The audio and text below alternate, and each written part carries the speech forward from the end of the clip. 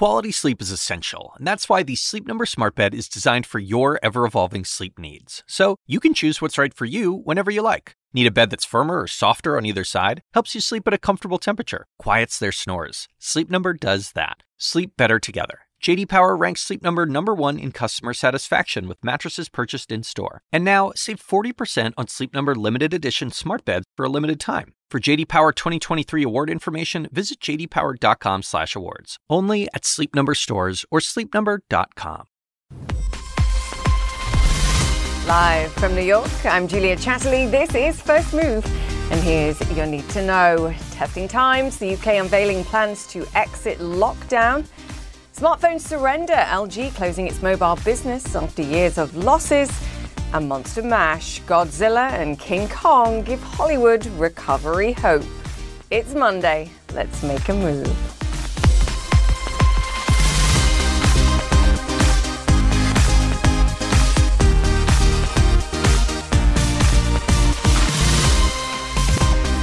Welcome once again to First Move. Great to have you with us this Monday, where Wall Street's rally is set to resume thanks to the March US jobs boom and hopes for a US infrastructure bloom and Tesla's Q1 sales vroom. Wow, can't believe I got that all out. Analysing all of this for us, though, Mohammed El-Erian, the Chief Economic Advisor at Allianz.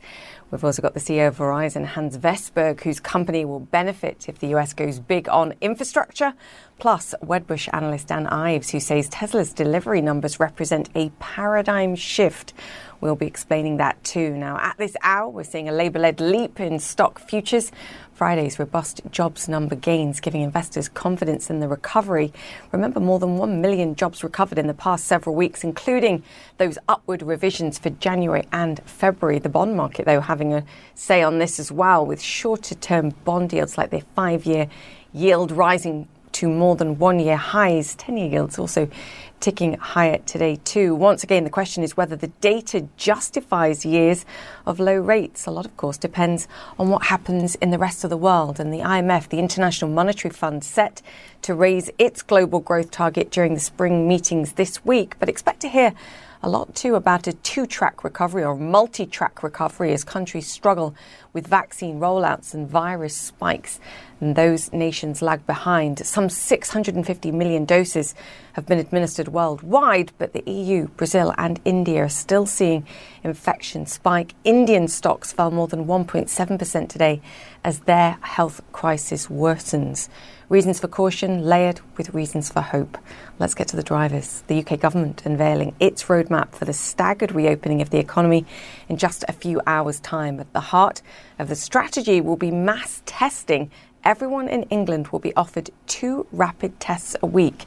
Salma Abdelaziz joins us now. Salma, getting warmed up this Monday, clearly struggling there a little bit. Salma, talk us through the reopening plans and how this 2 rapid tests a week strategy was going to work. Morning, Julia. So Prime Minister Boris Johnson, as we speak probably, is meeting with cabinet officials trying to push through the next phase of this roadmap. And this is going to be a pretty detailed announcement that we're expecting tonight because there's a lot to go through. First, non-essential shops are expected to reopen on April 12th. That's next week. So you're going to see a return of the economy in that sense. And yes, testing, that's a pretty critical line there. Up to 2 tests per week will be offered to all residents in England. You can have this delivered to your home or pick it up at your local pharmacy, or you can go to a testing center. And why is this? Well, it comes down to the possibility that the government is trying to play a stick and carrot approach here. And I say that because the other thing that's going to be announced is what are essentially called vaccine passports. The authorities here are calling a vaccine status certificate, a document which will allow you to enter potentially venues, events. They're going to pilot this scheme this month. It'll be a document on the phone or maybe a piece of paper, and it'll have some few basic facts on it. Have you taken your vaccine?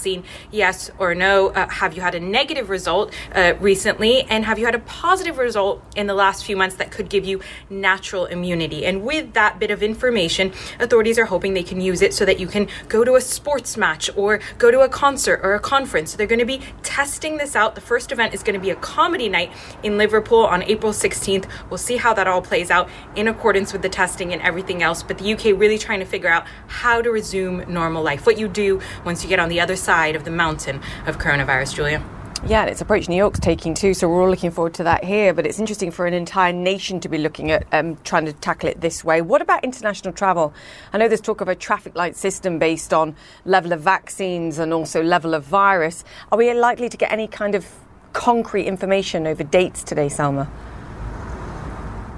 That's a very key part, and I'll tell you, I personally am very excited because many people here have simply not been allowed to travel, to go on any holidays, any vacations. Now that could potentially resume on May 17th. But as you said, it's still going to be strict. There's going to be a traffic light system. So countries will fall under one of three categories. Green countries, you can travel, no quarantine, nothing required. If it's amber, that means you can go, but you have to self-isolate upon return. A red country means you have to agree to a government quarantine in a hotel. But here's what we won't find out today. We won't know which countries fall under which categories. That's going to have to be a sort of the moment decision, if you will, based on numbers, based on figures inside of those countries. But the start here, the beginning here of international travel resuming, which of course is something that everybody is desperate to find out more about, but still nobody ready to book their holidays because we just don't know which countries are going to fall under which categories, Julia. Yeah, it sort of suggests late booking, doesn't it, rather than booking ahead, and then you just have to sort of take your chance based on what the situation is when you actually travel. It's going to be fascinating to see. Salma, great to have you with us. Salma Abdelaziz there. All right, let's move on. Calling it quits. LG hanging up its mobile phone business, saying the competition in the market is too intense. Selena Wang is on the story for us. Selena, this is an interesting one because it's been rumoured for a while. They've been squeezed at the top end by the likes of Samsung and Apple, squeezed at the bottom end by Chinese competition, and now they're saying, we give up. Julia, that's exactly right. This has been a long-awaited move. You have LG now finally saying it is giving up on this mobile phone unit. The company says that it's going to complete this wind down by the end of July. And this move, as you say, it does not come as a surprise because LG has been struggling against the competition for years. But this once was considered a leading innovator in this market for a long time. It was one of the top 3 global smart makers.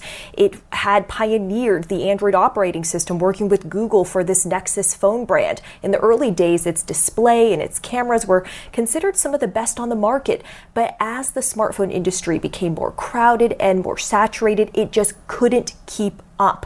On the low end, you had cheaper Chinese smartphone brands coming in. You had Huawei, Xiaomi, Oppo, Vivo. Then on the high end, they were losing out to the likes of Apple and Samsung. And this business as well, over the past 5 years, it lost around $4.5 billion, and its market share had dropped to about 2%. This is according to Counterpoint Research. So for quite a while, investors have been waiting for some major shakeup in this business unit, either a sale or a downsizing or potentially a complete withdrawal from the market, which is what we see the company has ultimately decided on, Julia. So very quickly, what happens if you've got an LG phone? Are they going to continue to service that, to help you with that phone? And what is the focus going to be going forward? Now, the company says that it is going to continue to meet supplies until May. It is going to continue with the warranty there as well. In terms of its shifting focus, the company says that this exit is going to allow it to focus on growth areas. So that would be electric vehicles, smart homes, robotics, artificial intelligence. This mobile unit was about 8% of revenue last year, so it is expected to have a dent on sales in the short term, but the company says in the long term, it's going to be beneficial for financials. Now, when it comes to this vehicle component area, this is expected to be a major focus for LG. They've been investing, expanding in this area. It recently set up a JV with Magnus International to make components for electric vehicles. And Julia, there have been other bright spots for LG as well. They had soaring demand for their home appliances and TVs during the pandemic. So really, when we look at this saga with LG, the bottom line here is that in this smartphone business, unless you are the top maker, it is incredibly difficult to sustain yourself, to be profitable. So LG decided to just cut their losses and focus on more promising areas. Julia? Absolutely, and it literally is cutting your losses because it takes a bite out of revenues. But if you can draw a line under those losses, then it helps the financials in the end. Selena Wang, great job. Thank you so much for that. All right, let's move on. In a historic cybersecurity breach now, the personal information of more than 500 million Facebook users has been found online, including phone numbers, email addresses and locations. Now, Facebook says it's old data. It was already reported stolen back in 2019 and that the issue was fixed back then. Donnie O'Sullivan has more. So hackers, in this case, apparently back in 2019, were able to exploit a flaw in Facebook's systems where they were able to match phone numbers of apparently hundreds of millions of Facebook users with their Facebook accounts. Now, what that has now resulted in is someone has posted on a hacking forum the details, we're told, of 500 million, 500 million Facebook accounts, phone numbers, email addresses, where people live, people's names. All of this information really a treasure trove for cyber criminals who might want to engage in identity theft. Breakdown of the numbers by country, we see 32 million accounts in the US, 11 million in the UK, 28 million in Saudi Arabia, and hundreds of millions more around the world. Facebook says it has fixed that flaw, that they said they actually fixed the flaw back in 2019. Obviously, this data is still out there. We asked the company if they are going to tell users, if they're going to tell people who have been affected by this that their information is out there. They said no comment at the moment. One thing I should also mention is we were speaking to a cybersecurity expert who now has access to this data, and he was able to quickly pull up the details of two of our CNN colleagues. So a lot of people impacted by this. Donnie O'Sullivan there. OK, let's move on. An oversized ape and a radioactive lizard have come to the rescue of the US movie industry. Perhaps Godzilla vs. Kong just had its biggest opening weekend of the pandemic so far. Still, the numbers are nowhere near what you would have expected, of course, pre-COVID. Paul and Monica joins me now. Paul, and you watched it, so you can give us your view without giving away any of the endings and a tease only. But this is no key. Spoiler alert. A lot of exactly. No spoilers. Paul, talk us through the numbers. Yeah, 48.5 million for the 5-day holiday weekend, which, as you point out, that is not something that in the pre-pandemic era would have, lit up the headlines for being great numbers. It would have been okay, probably considered a disappointment, to be honest. But 48.5 million, given that a lot of people are still a little wary of going to theaters, is a very strong number. 32 million over the 3 days, Friday to Sunday. And what makes it even more impressive, obviously, this is part of the HBO Max strategy. HBO Max, owned by Warner Media, CNN's parent, to have movies come out in theaters, but also be available for streaming on the HBO Max service. So full disclosure, my son and I did not go to a theater to watch this movie. We watched it at home, so we don't count in that $48.5 million number. But a lot of people obviously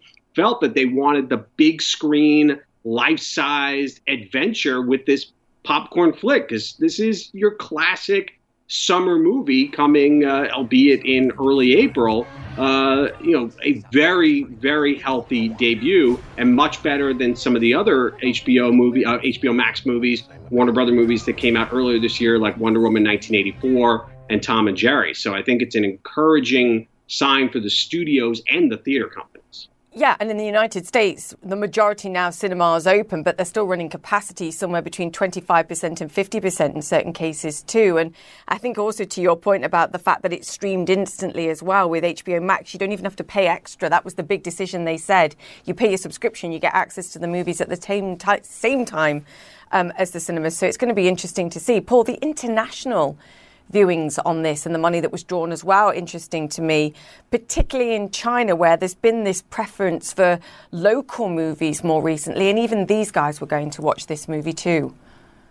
Yeah, I think that when you look at these two characters, Godzilla and King Kong, they are iconic. They have a global following. This didn't seem to be probably that tough a sell to international audiences, as well as obviously domestic audiences in the United States, to see this movie. I mean, you have a history with these two characters and going toe to toe. I mean, it was a fun popcorn summer movie. I mean, we needed at a time like this to just sit back and relax and have this escapism. Nothing to worry about a COVID-19 in this movie. It's all just about whether or not a monster is going to knock down the office building you happen to be in.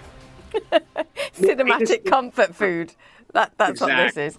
I have to say, I don't know, I'm not sure I'm going to watch it, but I get all the points you make. Paul and Monica, thank you so much for that. All right, let me bring you up to speed now with some of the other stories that are making headlines around the world. A worrying milestone for India in the COVID-19 pandemic, the highest one-day tally of new coronavirus cases, more than 100,000 cases registered on Monday. As Vidika Sood reports, a new wave of infections is threatening to spin out of control. A record surge in COVID-19 cases in Mumbai has turned this parking lot into a 400-bed makeshift hospital. India's richest state, Maharashtra, which includes Mumbai, reported more than 57,000 new infections Sunday. With cases rising, the state government has imposed night curfew and complete lockdown on weekends through the end of the month. We know that there are a large crowding which occurs in certain cities in Maharashtra, for example, Mumbai. Mumbai being the industrial capital, and a lot of movement of people happens in that state, not only from India but from outside also. And with crowding and total lack of COVID appropriate behavior, this actually is a classical case for the infection to spread. The Health Ministry says the situation across India is worrying. The situation is becoming from bad to worse, and there's serious cause for concern. In some states in particular, there is a huge cause for worry. India reported over 100,000 new cases Monday, surpassing its all-time daily high of almost 98,000 new infections in mid-September last year. The first wave happened under a significantly stringent lockdown. Right now, much of the economy is open, people are moving around, transportation is open. So it's only natural that we will see a much sharper and steeper rise in cases. While the government has repeatedly urged citizens to wear masks and social distance, politicians have been busy addressing thousands of supporters in poll-bound states.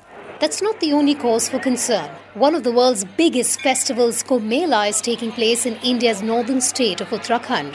Tens of millions of devotees are expected to attend the event in the month of April.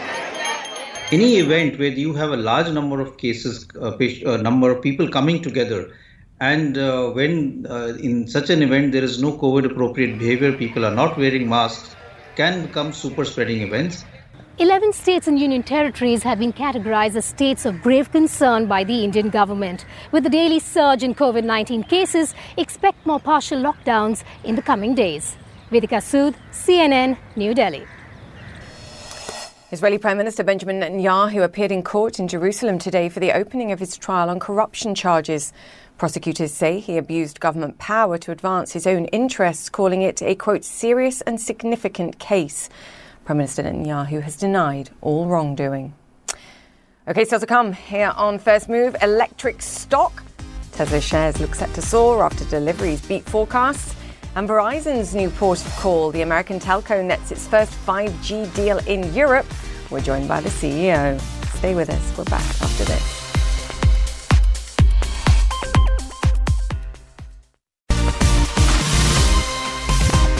Welcome back to First Move, live from New York, where US markets are set to take a post-Easter leap higher as investors react to Friday's strong US jobs report. The S&P 500 set to hit fresh records after closing above the 4,000 milestone for the first time on Thursday.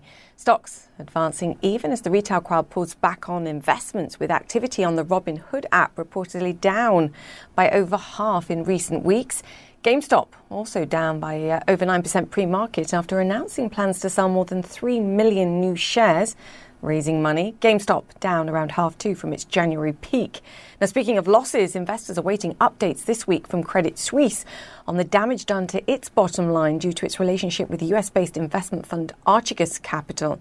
The collapse of Archegos raising uneasy questions about how excess liquidity is fueling risky market bets from investors desperate to find returns. Joining us now, Mohammed Al-Arian, the Chief Economic Advisor at Allianz and the President of Queen's College at Cambridge University. Mohammed, always fantastic to have you on the show. Thank you for joining us. Let's begin with the jobs numbers. Your take on what we're seeing there. It was a very strong report, Julie, and thank you for having me. We had massive job creation. We have more hours worked, and importantly, it was non-inflationary. And that's why the market likes it so much. The market is looking for a transition from liquidity-powered gains to gains powered by fundamentals, and it got some indications of that last Friday. The bond market and bond market investors also reacted too. If you look at the 2-year part of the interest rate curve, the 5-year part, again, we're starting to see yields climb higher. I think at this stage, the market is predicting the Fed will be raising rates by December of next year. That's far earlier than the Federal Reserve is saying it. Bond market investors are testing the Fed once again. Yes, they are. And that is the big issue out there, is that the marketplace believes that at some point the Fed is going to have to move earlier than what it has indicated. And the Fed gives no indication of wanting to do that.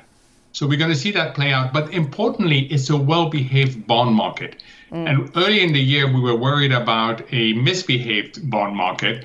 So on the whole, investors are relatively sanguine because it is very calm in the bond market so far. I don't think that's going to last, but that's what investors are seeing so far.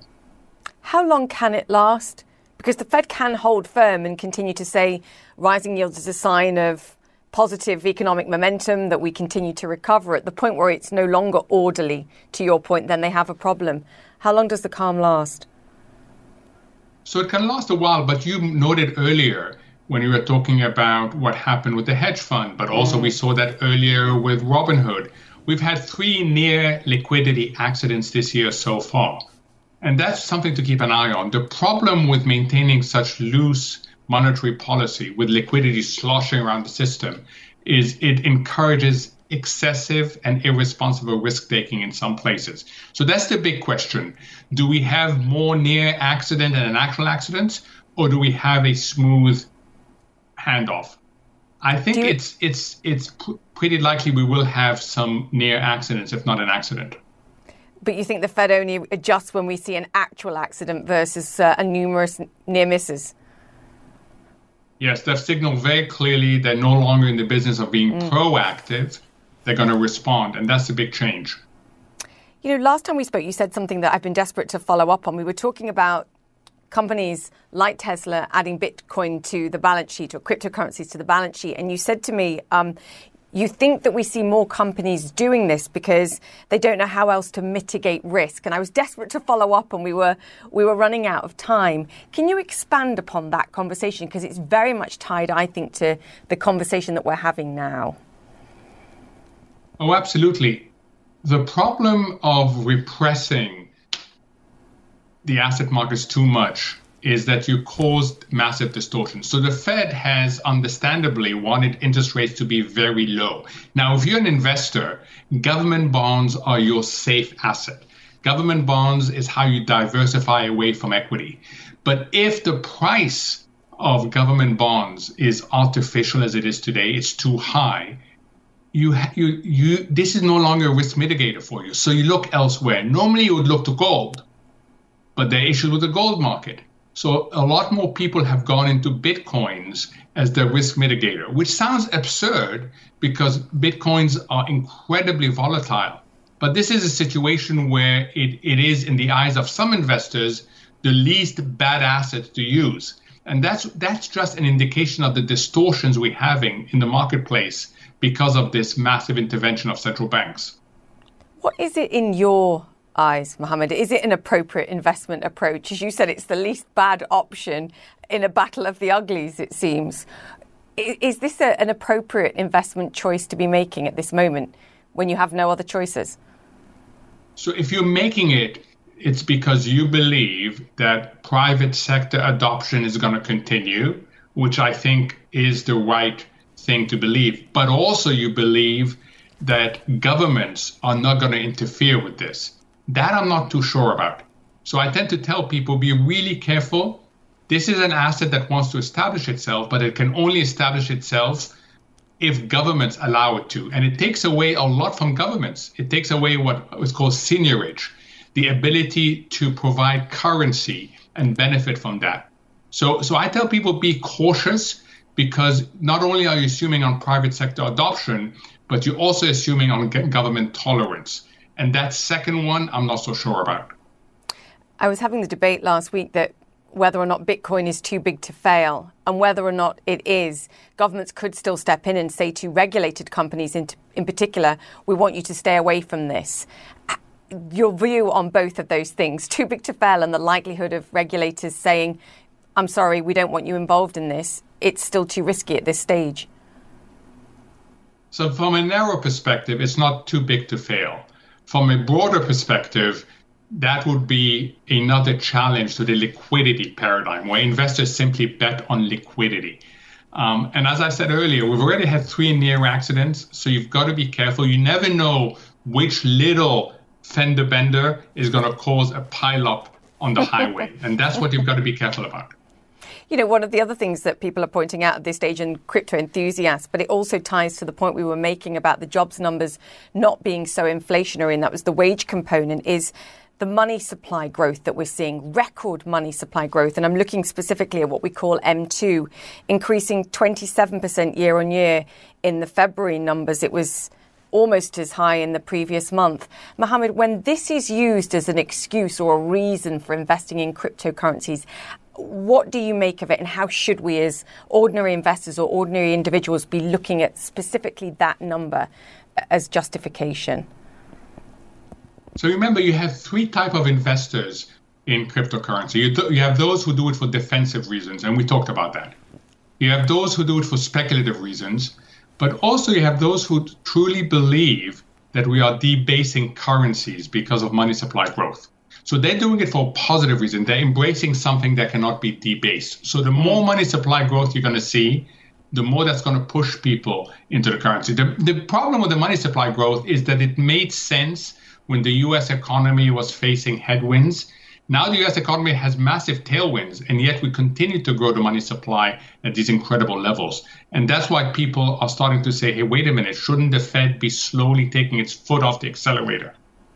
Yeah, it's a whirlwind, and the Fed's at the centre of it, having to make some incredibly tough decisions. Mohammed, great to have your perspective, as always. Mohammed Al-Arian, Chief Economic Advisor at Allianz and President of Queen's College at Cambridge University. Great to have you with us, as always. The market opens next. Stay with us.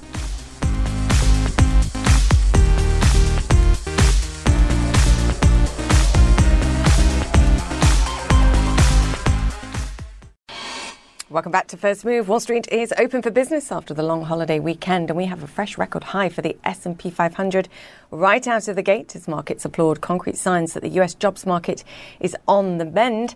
The next catalyst for stocks could be upcoming corporate earnings and the prospects for President Biden's more than $2 trillion infrastructure spending bill. Republicans now saying they might agree to a more pared-back bill. Amazon, meanwhile, opening flat as investors await the outcome of a historic vote by workers in Alabama over whether to unionize. The company being dragged into an embarrassing public back and forth the past few days over whether its staff get appropriate bathroom breaks. As you can see right now, the stock higher by some 0.4%. Meanwhile, Tesla shares surging after the EV maker posted record deliveries of over 185,000 cars in the first quarter of 2021 and said demand was strong, including in China. My next guest says the results are a paradigm shift. Joining us now is Dan Ives. He's Managing Director of Equity Research at Wedbush Securities. Dan, great to have you with us. Explain what you mean, a paradigm shift. Yeah, right now, I mean, there's a green tidal wave going on, not just in China, but we've been seeing it domestically and in Europe. And Tesla, if you look at these delivery numbers, just given the chip shortage supply issues, whisper numbers were about 10% lower. I mean, so this is really what I view as a game changer, not just in terms of showing where demand is, but the trajectory for the rest of the year and going into the next few years. And I think this is one, it's been a painful sell-off, but I see $1,000 stock in the next 12 months. We'll come back to that, Dan. because I want to unpick some of what we saw in the results. And one of the things I mentioned there in the introduction, because it felt very important, was China and demand in China, particularly in light of recent headlines, the concerns over whether the cars have been suspended for purchases by government workers over fears of spying. And this is a pivotal market for Tesla, as you and I have discussed many times. How worried are you by some of the headlines that you've seen there about impact perhaps on future demand? Yeah, and you hit on a great point. I mean, China, that's the core linchpin to the bull thesis. I mean, that's about 40% overall deliveries for Tesla for next year. So given some of that noise, given the U.S.-China cold tech war, it's not just Apple, Tesla caught in the middle. So when you look at these delivery numbers, I mean, China really, we're seeing skyrocketing growth on the EV front, not just from domestic players. I think Tesla more and more is gaining share there. You combine that with what we're seeing in Europe and the U.S., and I think this is really just the start, this next leg of the EV story going forward. Let's talk about the US and potential green catalysts too, because we have President Biden's infrastructure bill where a huge focus is on cleaner energy, electric vehicles, boosting charging capacity, for example, too. Buried within this, and this is something that you believe is an underestimated positive catalyst for the stock, the removal of the ceiling, which Tesla obviously now has hit, which is the $7,500 tax credit for buying an electric vehicle. You think that ceiling gets removed?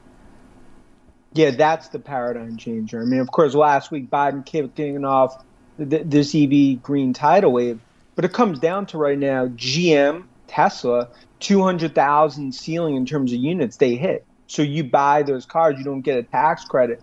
We believe, based on our contacts in the Beltway, that ceiling gets removed. So credits get restored to Tesla and GM, as well as we hear and we believe the 7,500 credit could potentially go to 10,000. And I think that's significant in terms of catalyzing green growth in terms of from price parity. And I think Tesla, take a step back. I mean, U.S. is 2% of EVs in terms of EVs as a percent of auto, compared to China 4.5% and Europe more than that. U.S. has lagged. I believe the green tidal wave gets kicked off now and Tesla front and center. It's such a tiny fraction of the market, EVs. I think we have to remember this. I mean, we've talked in the past about competition being one of the biggest risks. And I believe Tesla's around 80%. It's got 80% market share in the United States. You know, we recently spoke to Volkswagen and the CEO was talking about their massive investment in electric vehicle capacity, charging capacity, for example, and saying, you look, it's game on versus Tesla at this stage. Do we need to stop thinking about the EV market as a zero-sum game? All of these can continue to compete in the market and expand. Even if Tesla's market share narrows, it can still sell more cars because the market at this stage is so tiny and will grow. It's a key point. And it's really the most important point if there's any takeaway. We're talking about a $5 trillion market over the next decade. We're still in that early part of it. There's going to be many winners, many boats that could fit in the ocean. You look at VW, I believe they're going to have massive success. We also view them as a potential partner with the Apple car. Look what's happened to GM domestically. And I think this is just starting off. And that's why these automakers, you see what's happened in GM stock, they're not treated as automakers in the market. They're treated as disruptive technology vendors. And I think that's what we're seeing when you take a step back on these delivery numbers. It shows that massive pent-up demand just starting to take hold despite noise in the chip shortage. Yeah, I was about to say there will be some traditional investors eye-rolling there with your comment over automakers versus disruptive technology creators, but that's what makes markets. So is that the point? And it ties to why the market's been so beaten up. And I guess, Dan, you're going to argue it's a buying opportunity because I know you've raised your target price on Tesla too. Yeah, because I think part of it is that it's viewed competition. You're starting to see Bloom come off the road and some of these traditional EV players. I believe this is just a speed bump in terms of where it broadly goes, in terms of the $5 trillion market and this green tidal wave globally in terms of playing. The ecosystem is being built in front of our eyes, not just globally, but domestically. Yeah, and charging capabilities. I mean, VW, they said those charging facilities can be used by anybody. Another game changer going forward too. Dan, always great to get your perspective. Dan Thank you. Managing Director of Equity Research at Wedbush Securities. All right, coming up after the break, Verizon arrives in the UK. Hans Vestberg joins us as the company celebrates a 5G deal at the English port of Southampton. Stay with us.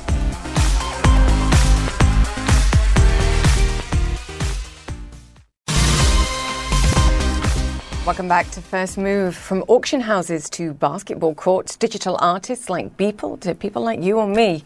It seems wherever you look, NFTs are the hottest ticket in town. But for all the buzz right now, there are worries that these new kids on the blockchain could end up as one-hit wonders if the boom turns to bust.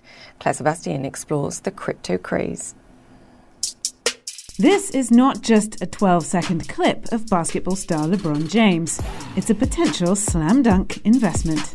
I purchased that in October for about $3,200 at the time, and a different version of that same moment sold for $208,000 just a few weeks back. Financial analyst Michael Levy has been investing in NFTs or non-fungible tokens for about 7 months, focusing mainly on NBA Top Shot, a collaboration between the National Basketball Association and blockchain company Dapper Labs. In the case of the LeBron moment, the NFT is a digital certificate of ownership linked to the clip. NFTs can prove ownership of anything: GIFs, digital artworks, even a virtual house. The point is, each NFT is unique and therefore collectible, a bit like a physical basketball card. Levy has so far spent $175,000 on Top Shot moments. He now estimates his collection to be worth more than $15 million. It's an 100x return in 6 months. It's something that you can't find without going through a ton of risk and taking on a level of speculation that probably isn't the smartest move for most people. I think that the NFT space as a whole could definitely be considered a bubble. The message: whatever your online collectible of choice, this is a wild west, and investors need to tread carefully. The problem is, just like the pioneers in the movie How the West Was Won, most, it seems, are not being careful. NFTs have created a race to colonize the internet, an endless caravan of buyers and sellers sending valuations skyrocketing. 69 million. And because NFTs are stored on the blockchain, anonymous, decentralized databases, and often paid for using cryptocurrencies, there's no sheriff in this town. We don't know how many of the transactions are even legitimate, because somebody could easily be selling to themselves or selling to a friend and selling back and forth. And there's at least indications that a lot of the trades are what we'd call wash trades in the stock industry. Analysts at nonfungible.com, a website aiming to provide third-party data on the NFT space, say they are seeing just that. This is an example of an artwork that was sold between the same two accounts 5 times in an hour last July, rapidly inflating the value to over $3,500. You do see it pop up periodically. Hey, we're all going to invest in this new unproven token, and let's all tweet about it, or let's all put out blogs about it, and then we'll sell it. It's clear in this new digital gold rush, all that glitters is not necessarily a good investment. Claire Sebastian, CNN, New York. I wonder what the capital gains tax is on an asset that you've bought and sold to yourself to inflate the price. Just saying. We're back after this. There's more to come.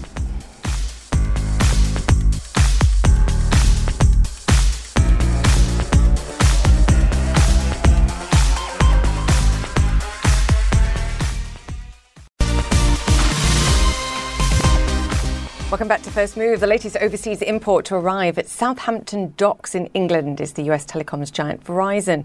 The company is a household name here in the United States, but it's relatively unknown in the UK. Verizon will build a private high-speed 5G network within the port, which is a major point of entry for goods coming into Britain. Hans Vestberg is CEO of Verizon, and he joins us now. Hans, congratulations on the deal. I'm sure there's plenty of European telcos that have liked to have been in charge of this. What's it going to mean in practice?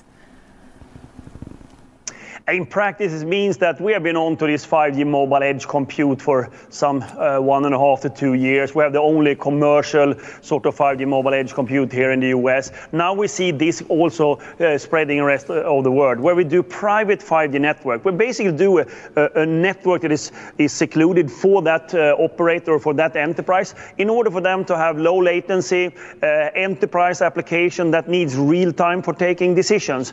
And this is what we're doing with the port authorities here and the offering we're doing. So we're bringing our know-how and how we have built this together with partners in the UK. So we are, of course, globally, but our consumer brand is only in the US. That's why we are not equally known in places like UK.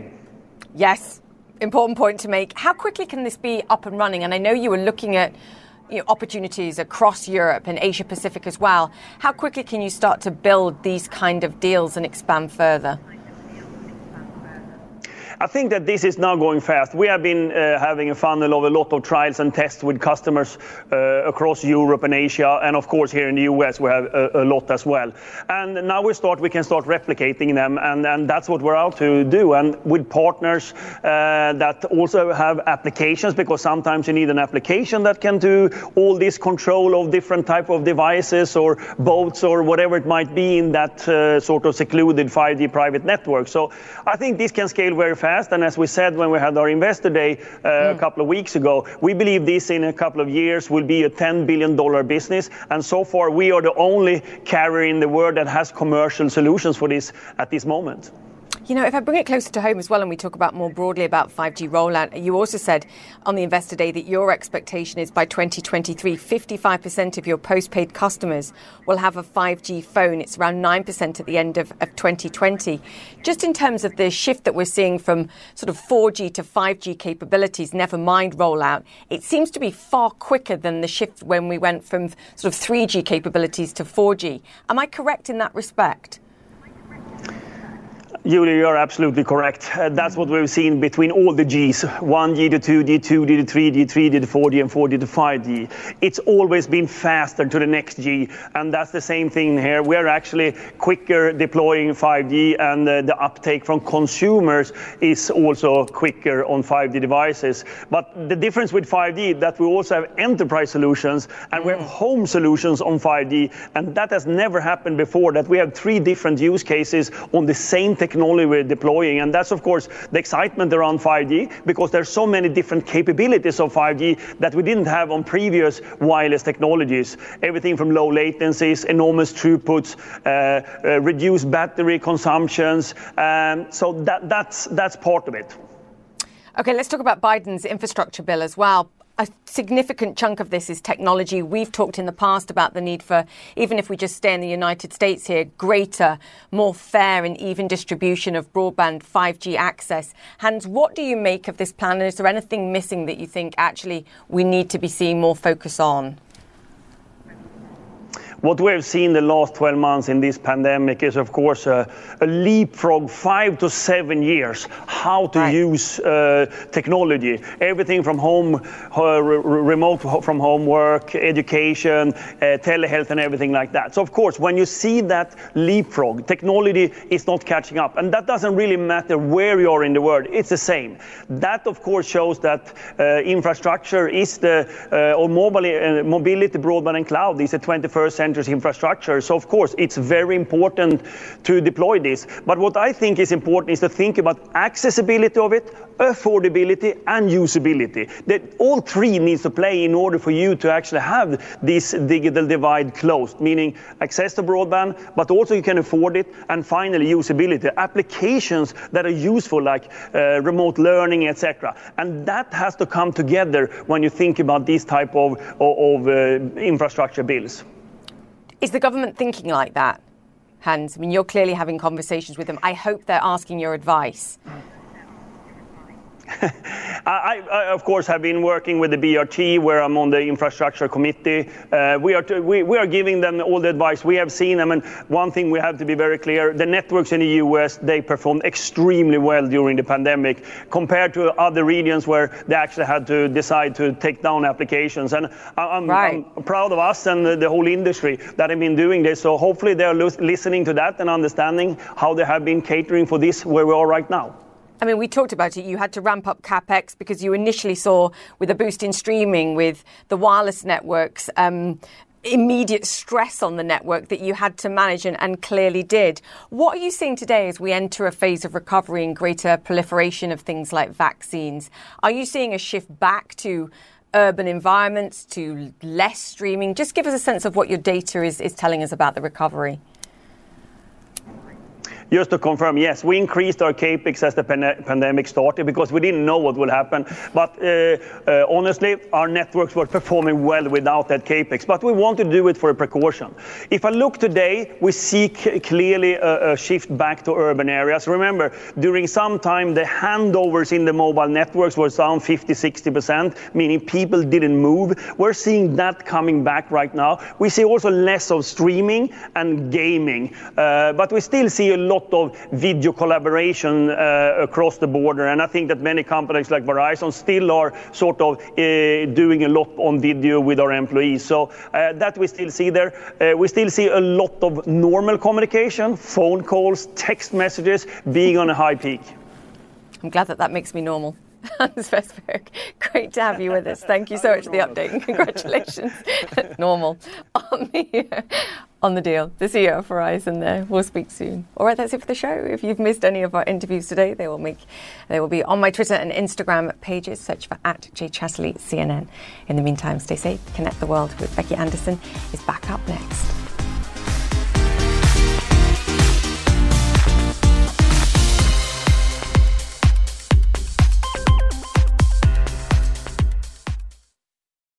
Quality sleep is essential, and that's why the Sleep Number Smart Bed is designed for your ever-evolving sleep needs. So you can choose what's right for you whenever you like. Need a bed that's firmer or softer on either side? Helps you sleep at a comfortable temperature. Quiets their snores. Sleep Number does that. Sleep better together. J.D. Power ranks Sleep Number #1 in customer satisfaction with mattresses purchased in-store. And now, save 40% on Sleep Number limited edition smart beds for a limited time. For J.D. Power 2023 award information, visit jdpower.com/awards. Only at Sleep Number stores or sleepnumber.com. Now streaming exclusively on Max, a new CNN flash doc about the album that has Nashville talking, Call Me Country.